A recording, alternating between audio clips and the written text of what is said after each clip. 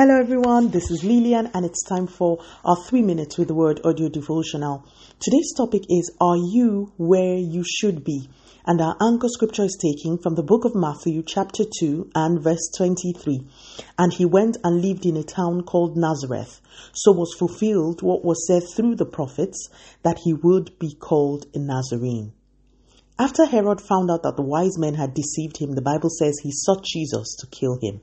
An angel then appeared to Joseph in verse 13 of our anchor scripture, telling him where to flee to with the child. He was specific. He was to flee to Egypt. Joseph obeyed, fled to Egypt, and after a few years, an angel appears to him and says he should return Jesus to Israel. Joseph again obeyed and relocated to a town called Nazareth.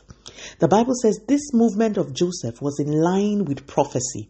It had been spoken years and years before even Joseph was born that Jesus would be called a Nazarene.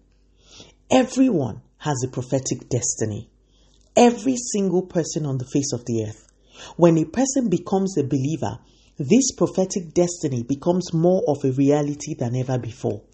When the angel appeared to Joseph to ask him to take the child back to Israel, there was no mention of Nazareth. I can bet you that Joseph sought divine direction and understanding of scripture to know where to settle with Jesus.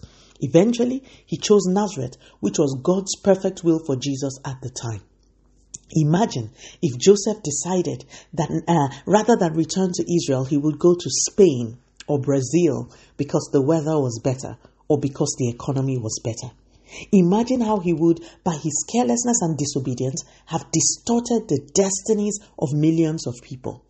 The Bible says it was written long before Jesus came on the scene that he would be called a Nazarene. My question to you this morning is, do you know what you should be called? Do you know the geographical location your assignment is tied to?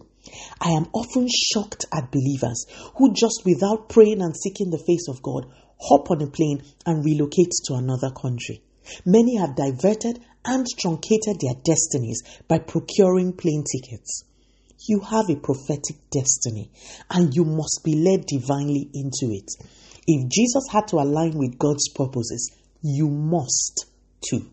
The beauty with God is that He is willing to show you this prophetic destiny. All you need to do is ask. May God give us understanding. Let us pray. Father, in the name of Jesus, thank you so much for your word. Lord, we ask for grace to seek your will in everything we do. Continue to take all the glory, Almighty God. In Jesus' mighty name, we have prayed. Speak to you again soon. If you were blessed, please drop me a line on audiodevotional@yahoo.com or on our website at www.3minutesaudiodevotional.com. You could also follow us on Facebook, Instagram, YouTube, and Twitter at 3 Minutes Audio Devotional. Remember, wrapped up in God's word is all you need for your change to come. Love you and bye.